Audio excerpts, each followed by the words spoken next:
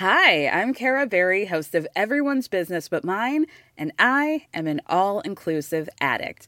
Enter Club Med, the best all-inclusive for you and your family. With resorts worldwide, from their family flagship resort, Club Med Punta Cana, to their only mountain resort in Canada, Club Med Quebec, they have everything you need to relax. With their 20-plus sports activities, wellness programs, you can dine on delicious cuisine and make memories with your family. So book your next getaway with Club Med. Visit clubmed.us or call 1-800-CLUB-MED or your travel advisor. Hey, I'm Ryan Reynolds. Recently, I asked Mint Mobile's legal team if big wireless companies are allowed to raise prices due to inflation. They said yes. And then when I asked if raising prices technically violates those onerous two-year contracts, they said, "What the f*** are you talking about, you insane Hollywood ass?" So to recap, we're cutting the price of Mint Unlimited from $30 a month to just $15 a month. Give it a try at mintmobile.com/switch. $45 up front for 3 months plus taxes and fees. Promo rate for new customers for limited time. Unlimited more than 40 gigabytes per month. Slows full terms at mintmobile.com. Join Hoda Kotb for a brand new season of her podcast, Making Space. For Season 5, I am making space to talk to people who are providing a sense of hope and inspiration when life changes course. Uplifting conversations with inspiring individuals like NFL legend Drew Brees, singer-songwriter Ziggy Marley, and Today Show co-anchor Savannah Guthrie as you have never heard her before. I found faith more viscerally, not because the bad thing didn't happen, but because it did. I promise you, like me, will leave these conversations with some wisdom for your own journey, empowered and inspired to make space in your own life. New episodes of Making Space with Hoda Kotb are released every Wednesday. Listen now wherever you get your podcasts. Hi, this is Zibby Owens, and you're listening to the award-winning podcast, Moms Don't Have Time to Read Books. I'm also the host of Moms Don't Have Time to Lose Weight, and I'm the editor of the anthology, which you should run out and buy, called Moms Don't Have Time to, a Quarantine Anthology. All proceeds of that book go to COVID-19 vaccine research. And I'm the editor-in-chief of Moms Don't Have Time to Write, a new publication on Medium, and we're accepting submissions, so please send your personal essays there. And if all that isn't enough, you can follow me on Instagram at Zibby Owens, and my website is zibbyowens.com. Okay, now back to this amazing podcast. Amanda Fairbanks is the author of The Lost Boys of MONTAUK, a true story of the windblown, 4 men who vanished at sea, and the survivors they left behind. Amanda and I actually did this podcast in person, one of my first in-person podcasts since the pandemic. So we were very giddy to be talking to a real-life human being for this podcast. Amanda is a journalist and author who has worked in the editorial department of the New York Times, as a higher education reporter at HuffPost, and as a staff writer at the East Hampton Star. Her writing has appeared in the New York Times, the Boston Globe, Newsweek, the Atlantic, and the San Francisco Chronicle, among other publications. A graduate of Smith College and a former Teach for America Corps member, she has 2 master's degrees from Columbia University's Graduate School of Journalism. In May of 2021, Gallery is publishing this book. In fact, it came out 2 days ago. The California native lives in Sag Harbor, New York, with her husband and 2 children. Welcome, Amanda. Thank you. Thank you so much for coming on Moms Don't Have Time to Read Books. For having me. In person for the first time in a year and 6 months to talk about The Lost Boys of MONTAUK. It is such a pleasure to be here, and I'm such a fan of yours, so thank you. Oh, I literally devoured this book. And as I was just saying to you, I wanted to drive out and go see the memorial. And I went all over the internet looking for pictures, and this story alone and the way you told the story was just so immersive and captivating. So tell everybody how you found the story, your connection at the Star, of course, how it all evolved, and how this whole book became what it is. Absolutely. So I'm a longtime newspaper and magazine writer, and I've worked at the New York Times, I've worked at the Huffington Post, and we were living out here. We tried living here for a year, sort of as an experiment year-round to see if we could handle it. I had a new baby at the time, and I showed up at the Star offices late one summer afternoon, and David Rattray hired me as a staff writer, and 1 year turned to 3.5 years at the Star. So I wrote feature stories and investigative stories and profiles, and I had never before worked at a small town newspaper before. I was sort of used to the anonymity of working for a large news organization and never having to run into sources the next day after a school board meeting while I was getting my coffee, that type of thing. So this would have been the winter of 2016. A man by the name of Biddle Duke, who's now a close friend of mine, was newly hired as an editor. They had launched a magazine called East, and he was getting ready to sort of come up with what that was going to look like. And we were brainstorming different story ideas when he started telling me the great untold story of the so-called Hamptons. The Star uses the Hamptons in quotes. I saw that. Which is kind of never interesting. realized you have like a ban on it at the paper. It said you pretty can't, much. You have to call it like the East End or something. Yeah, exactly. South Fork, East End. Right, exactly. So Biddle starts going on and on about, this fishing boat that went down off the coast of Montauk in 1984, and these 4 young men who had lost their lives. And during the same conversation, he started talking to me a lot about Mary Stedman, who was the widow of the young captain and who's now in her early 60s.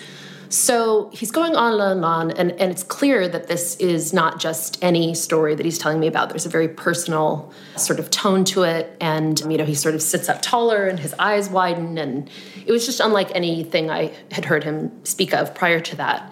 And I said, well, why don't you want to write it? Obviously this seems like he was a summer kid and he had been here all of his life, and like this seems like a natural fit for you to do. And he's like, well, this is a very personal story. And, my wife is very close with one of the men, actually, that lost their lives on the boat. And it would just create too much friction. And it really needs an outsider to come in and sort of do it justice. So after that conversation, I was very intrigued. And he put me in touch with Mary. And that summer, things sort of weren't aligning. And I actually moved to California with my family for 2 years that following fall, and Mary and I kept in kind of loose contact, and when I was back the following summer on a vacation, we had met for our first interview. She actually kept canceling, and I thought I would get on the plane and not have the interview. And, I soon discovered, sitting in the East Hampton Library for the first time, just this captivating, rich, complex, just fascinating woman. And little did I know at the time, I would spend the next few years of my life trying to understand her many different layers. And, honestly, at that point, I still thought of it as a magazine story. Mary and I flew back to the West Coast. We continued talking. She has a photographic memory, so I assumed we would never not speak for 2 to 4 hour chunks at a time.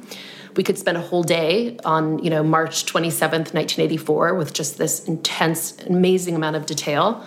And then as she started passing me along to, 5 sources and 5 more sources after that, as tens of thousands of interview notes started to accumulate, I realized that it wasn't just a newspaper story or magazine story, but really the beginnings of a book.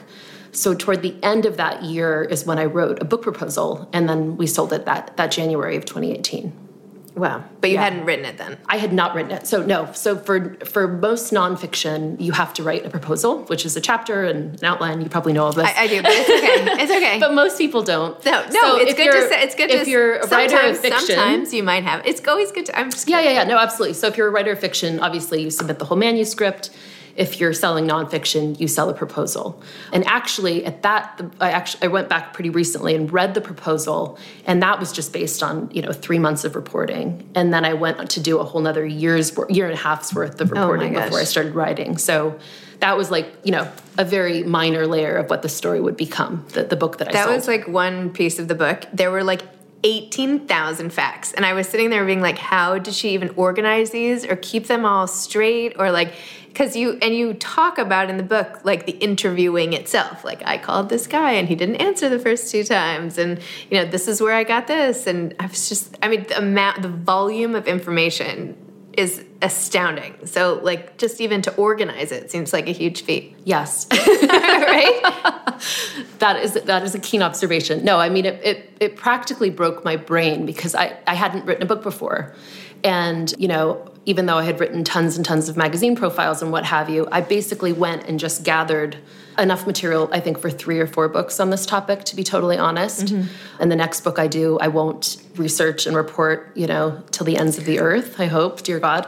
I've learned my lesson. But yes, it was tricky to organize all of that information because it just went off in so many directions. It wasn't just these men. It was the history of the area. It was the tilefish they were catching. It was grief and trauma and loss and Like I had to kind of, journalists, as you know, become sort of mini experts on whatever they're working on. And so I had to learn all of those things. Wow. And yet you did it. I mean, because... Thank you. No, it's true. Like, I literally, could not put this book down. I was, wandering around holding it. That's a good sign. I went, no, really, it's so good. One of the things I really loved was the impact of the losses, not just emotionally, but even physically, that it had on all the people. And obviously for, generations down the line. But even something like Mary's hair turning white immediately, and, how she dyes it blonde now or whatever. And, who was it whose handwriting changed? And, his handwriting never went back to normal. Yes. And, all these things where you see it's not just your mind. It's literally, everything, before and after. So just tell me a little more about, these long-term changes in every way. So that was what was so fascinating to me. So unlike, a lot of people will say, oh, this is a perfect storm book. But the drama in my book, I mean, obviously, the loss of these 4 men is the major tragedy that occurred. But most of the time we spend in this book on land with the survivors and how it was that this thing that happened all those decades ago changed their lives forever, right? So one of the fathers of the young crew members, his handwriting changed. His secretary noticed it and it shared it with his second wife. The young widow's, who was 29 years old when her husband died at sea with 3 young kids, her hair turned a bright white. All of these ways in which I think grief and trauma and loss sort of change us fundamentally in large ways and small ways, in ways sometimes we can't even really decipher and know at the time. That became a hugely fascinating piece of this reporting journey. Yeah. And even how some people just never recovered, like Kim, who had just been proposed to, perhaps, we think, right before her fiance/boyfriend passed away on the boat, right? She just never got over it. And you show what happened to her and how she's working at a laundromat now and got so into opiates and all this stuff. And some people recover or seem to, be able to pick up the threads of a normal life. And then other people, it breaks them forever. And who knows which way you're going to go. Absolutely. I think that was the piece for me, was that this, for the residents that live here, was sort of like their 9/11, right? They knew where they were standing or where they were working when they first heard the news that this boat had gone down. Because back in the early 80s, this was a really small town where everyone knew one another. But you're right. I mean, you don't know after that trauma which side you're going to come out on. And I think actually, for this 1.5, 2 years that I spent reporting and interviewing, and literally it was just one conversation after another about really intense grief and loss and how each of these people sort of put themselves back together, some more successfully than others. But it really wasn't until, honestly, I didn't know how to end the book. I don't want to have any spoilers, but it wasn't until the ending of the book was so good. Oh my God. I was like, anyway. It wasn't until the captain's eldest son really sort of let me in on his healing journey and how it was that he has pieced himself and continue. I'm not saying the work is done and he's totally okay. And no one's okay after losing your father at sea and not having that type of closure. The human mind needs a body and a period at the end of a sentence. And when you don't have that, it creates this sort of insidious effect that some people dealt with, better than others. I have a tremendous amount of empathy for everyone involved in this book. And is her name Jill, the mother of who was never convinced that her son was dead? She went to her, yes, she died believing. She just could never believe it. Right. She scoured the ends of the earth, flying, putting missing posters. And believing that, the boat had been shipwrecked and they sort of went on and maybe her son was in South America and, she just couldn't wrap her mind around it. And, as a mother, that just, that broke me. How that feeling of just, of not knowing what happened to your child. Yeah. And then there was the whole, fishermen and MONTAUK community that, rallied behind Mary and rallied to even the search and rescue that you talk about and, not giving up and raising funds to, keep going even when the Coast Guard gave up and, the commitment and loyalty, and the fact that so many of the same community felt like maybe the boat wasn't really up to snuff, but what were they going to do because, Mike had already bought the boat and, now what are you supposed to do? So that also goes to like, how much are you supposed to get involved in your friend's business? You know, like, right? I mean, it's like so much of like what happens to a community. I don't know, just. Hi, I'm Dory Shafrir. And I'm Kate Spencer. And we are the hosts of Forever 35. And today we're talking about Club Med, the best all-inclusive getaway for families. Today, Club Med has nearly 70 resorts worldwide, from beachside resorts in the Caribbean and Mexico to magical locations in the Maldives and Morocco to ski resorts in the mountains from Canada to the Alps. Between their all-inclusive family programming, wellness offerings, land and water sports, and their French heritage-inspired food and drink offerings, Club Med is the best way to elevate your family getaway, no matter which location you're at. To learn more, visit clubmed.us. Hey, I'm Ryan Reynolds. At Mint Mobile, we like to do the opposite of what Big Wireless does. They charge you a lot, we charge you a little. So naturally, when they announced they'd be raising their prices due to inflation, we decided to deflate our prices due to not hating you. That's right. We're cutting the price of Mint Unlimited from $30 a month to just $15 a month. Give it a try at mintmobile.com/switch. $45 up front for 3 months plus taxes and fees. Promo rate for new customers for limited time. Unlimited more than 40 gigabytes per month. Slows full terms at mintmobile.com. Hey grown-ups, the Cat in the Hat cast is a new podcast from Wondery, perfect for the whole family. Join the Cat in the Hat and your favorite Dr. Seuss characters as they get whisked away on a new adventure every week. Fish dreams of creating his very own polite and quiet podcasts. That is, until he gets a surprise visit to his Fishbowl podcast studio from the Cat in the Hat himself, and it becomes very clear that the cat has other plans for the podcast, and those plans are the opposite of quiet. The cat may be disruptive, but it turns out he's also a great help to get Fish out of all kinds of predicaments. Bursting with music, silliness, and rhymes, the Cat in the Hat cast encourages us all to find fun that is funny in every episode. So sing along to new favorite songs, try your luck at Titanic tongue twisters, have some fun with wondrous wordplay, and most importantly, bring your family along for all of the adventures in the Cat in the Hat cast. Follow the Cat in the Hat cast on the Wondery app or wherever you get your podcasts. You can listen to the Cat in the Hat cast ad-free right now by joining Wondery Plus in the Wondery app or Wondery Kids Plus in Apple Podcasts. Yeah, no, what I have to say, there was not one fisherman with whom I either met in person or I picked up the phone and called who was not just incredibly gracious and wonderful and knowledgeable and, didn't talk down to me, even though initially I had no idea what long-lining for tilefish meant. Just really incredible people. People who become fishermen are not doing it for the paycheck. They make a decent living, of course, but they're doing it because it's their passion and they love it. And it just... it came across time and time again that this was a real community of men, largely, that, would scour the ends of the earth to find their tribe. And it also is like, some families, like my husband's family, like they come from a family of everybody cooks, right? Some people own restaurants, some people do this. Like everybody cooks. Like it's in their... Oh, I love that. Oh my gosh.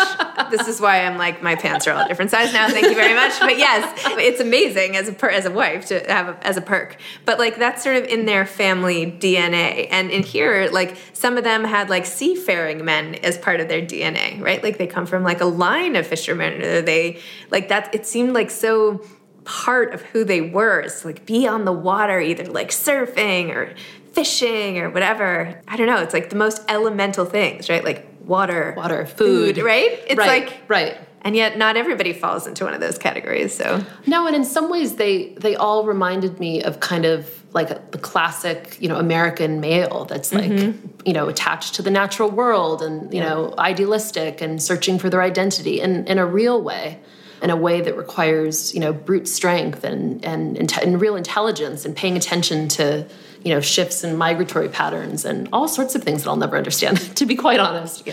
But I think that was really very much at the heart of why they all found themselves on that boat, was they were all really looking for something. And the relationships with their dads, of course, which you went into. Oh, so fascinating. And a lot of this book for me, even though it's, of course, a story of 4 men who lost their lives, but it's really also a story of these women that they left behind and And I still can't help thinking, now that I live in Sag Harbor, which is a former whaling village, for hundreds of years, these men would go off to sea, and obviously they weren't text messaging or sending notes home, and some of them just never came home, and there would be years between their absences, and these women were running households and children, and so it's a long line of women that have lost their men, if you think over the past few hundreds of years that go through this. So it was just so interesting to think of this sort of more modern day version of that.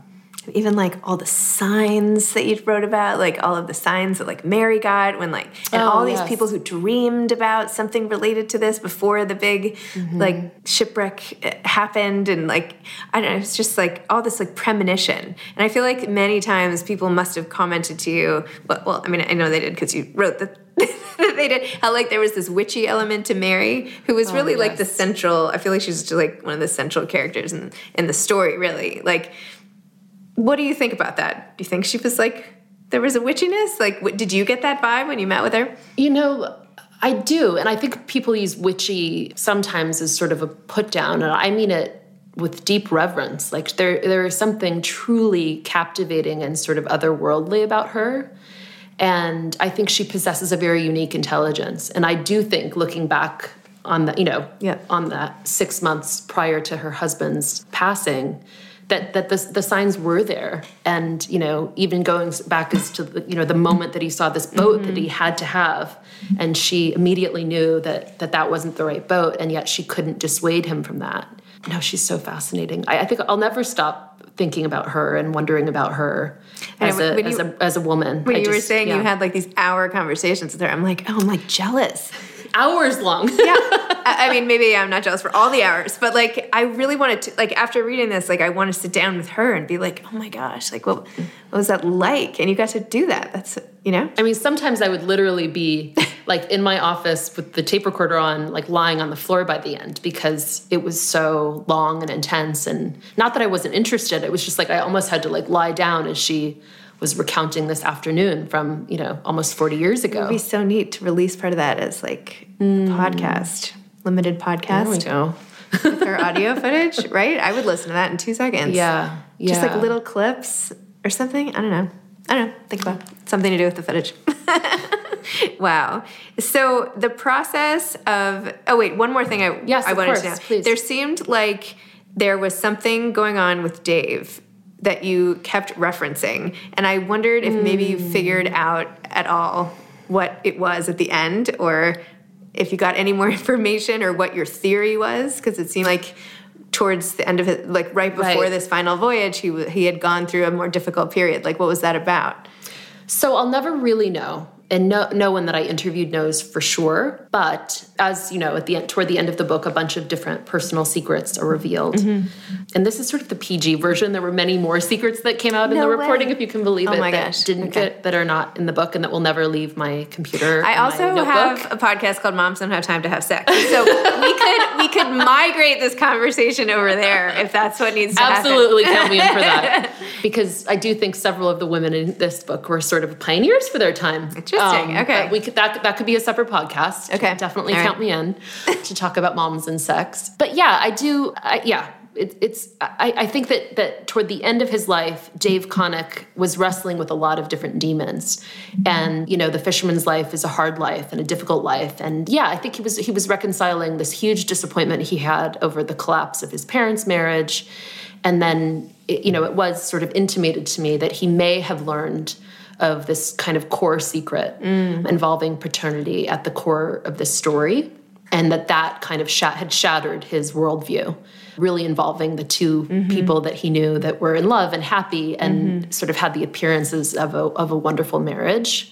Although I'll never really know all of the answers to that. But that was suggested to me by a number of people. I mean, I think that's also what's so haunting about it, is like all the things we don't know. I mean, it seems like by the end they had a pretty good theory of what happened to the boat and basically where it was, and maybe even where it exactly is, and what caused, they were so close after the end. So close to...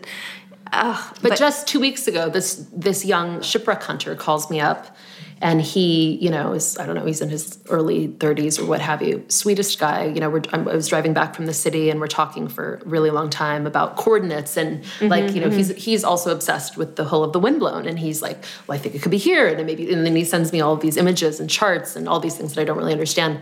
And I said, well, he's like, so I want to go out diving with my crew this summer. And I was like, well, I have to be on that boat. Like, totally. I mean, I'm not going down until, to dive, but the mystery of this story, continues. And I think that there would be a lot of closure to find. Obviously, pieces of the boat turned up during the search, but the actual vessel itself, I think, would provide a tremendous amount of closure. Now I'm seeing this more like Titanic, when like someone's on the boat and the divers go, and like you're actually the character. It's like the Amelia Earhart one as well. Yeah. I didn't see that. Did I see that? Or the Titanic. It's the same guy that found Titanic that is looking for Amelia Earhart's body or remains of her plane, which they think went down. Yeah.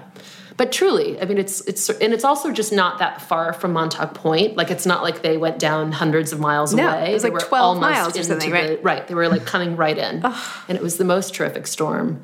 And it was really bad, horrible timing. And just the randomness of life, right? Like, who knows? Oh, my gosh. Yeah. So as the mom of 2 kids yourself, reading this story and so much about your reporting, not just this, but that amazing article you just wrote about in the New York Times about Stephanie Reese and how her ex-husband had brutally like murdered their kids, and how you wrote about that, and the water, and like I just feel all these like themes in your work, and like where are we going? So it's time to lighten it up, as my husband would say. No, it's great. It's great. I'm not sure I want to go swimming with you, but like who knows what's gonna happen. Invited to my polar plunge anytime. Thank you. I'll wear like 3 life jackets. How do you feel about like all of this sort of loss around children and mothers? And it's just like, how does it make you feel about your own role in your family? Well, I just think the mother is sort of the core of the unit, right? Like, it's a lot of pressure to keep it all these balls in the air and keep it going. It was interesting, when I sold this book, one of the editors with whom we met, my agent and I, we were sort of making small talk. And at the time, my daughter was 2, I had a 2 and a 5-year-old.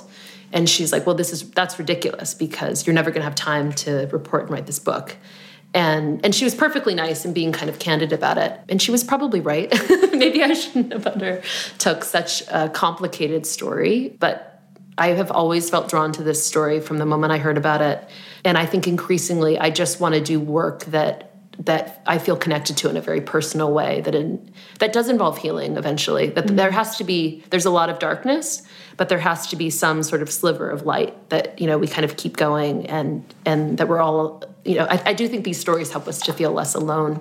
I do. Do you know like where that comes from in your own story? Oh, well, I wouldn't say that I had the most idyllic childhood. I've done a lot of work on myself. And I think I'm just comfortable talking with people about this because I've now been doing it for so long. So, for instance, it was such a natural fit in some ways to have done this book and then to have just randomly met Stephanie.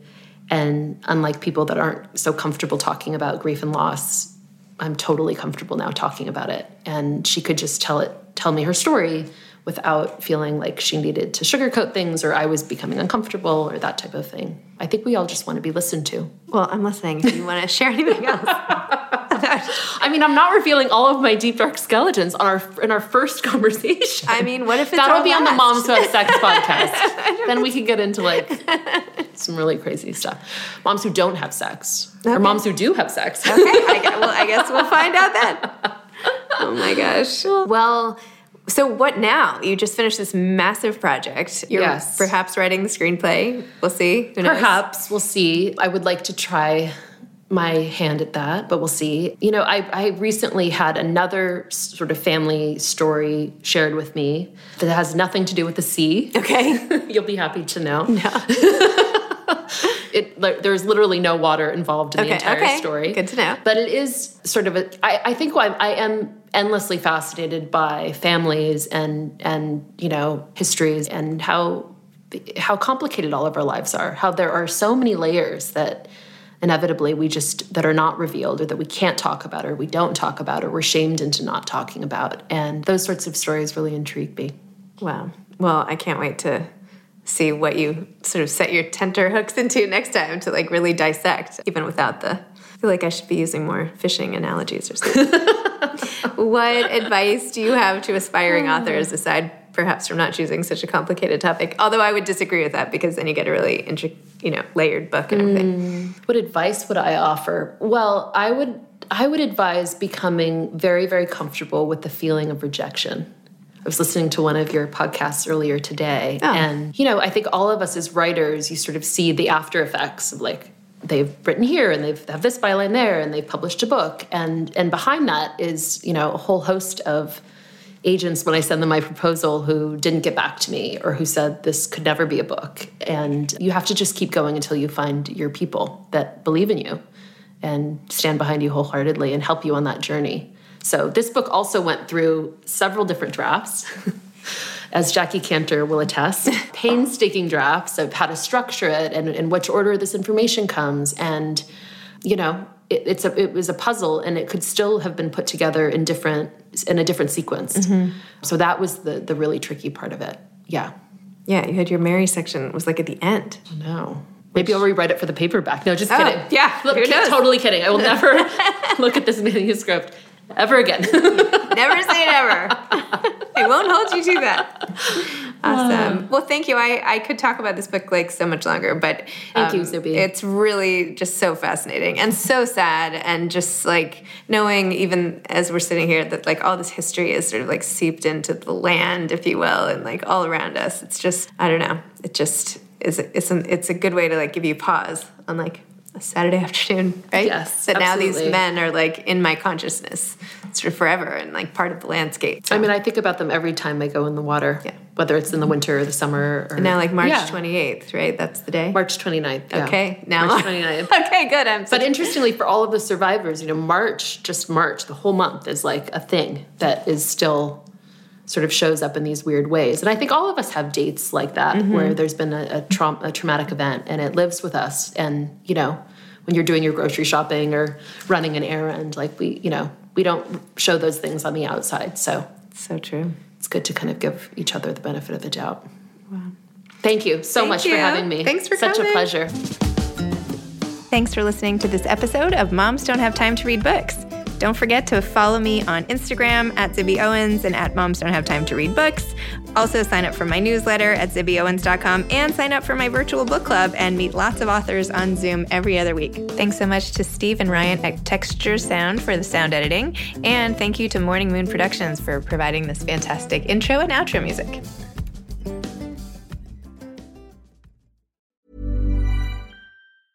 Hi, my name is Danny Pellegrino from Everything Iconic, and I'm excited to talk to you about Club Med.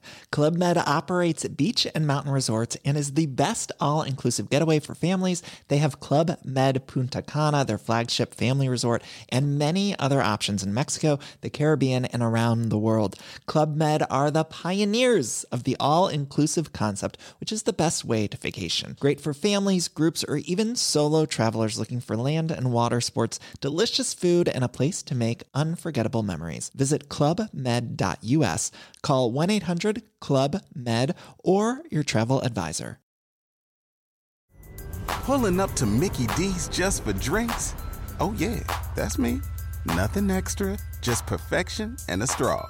Coming in hot for the coldest cups on the block. Because there are drinks.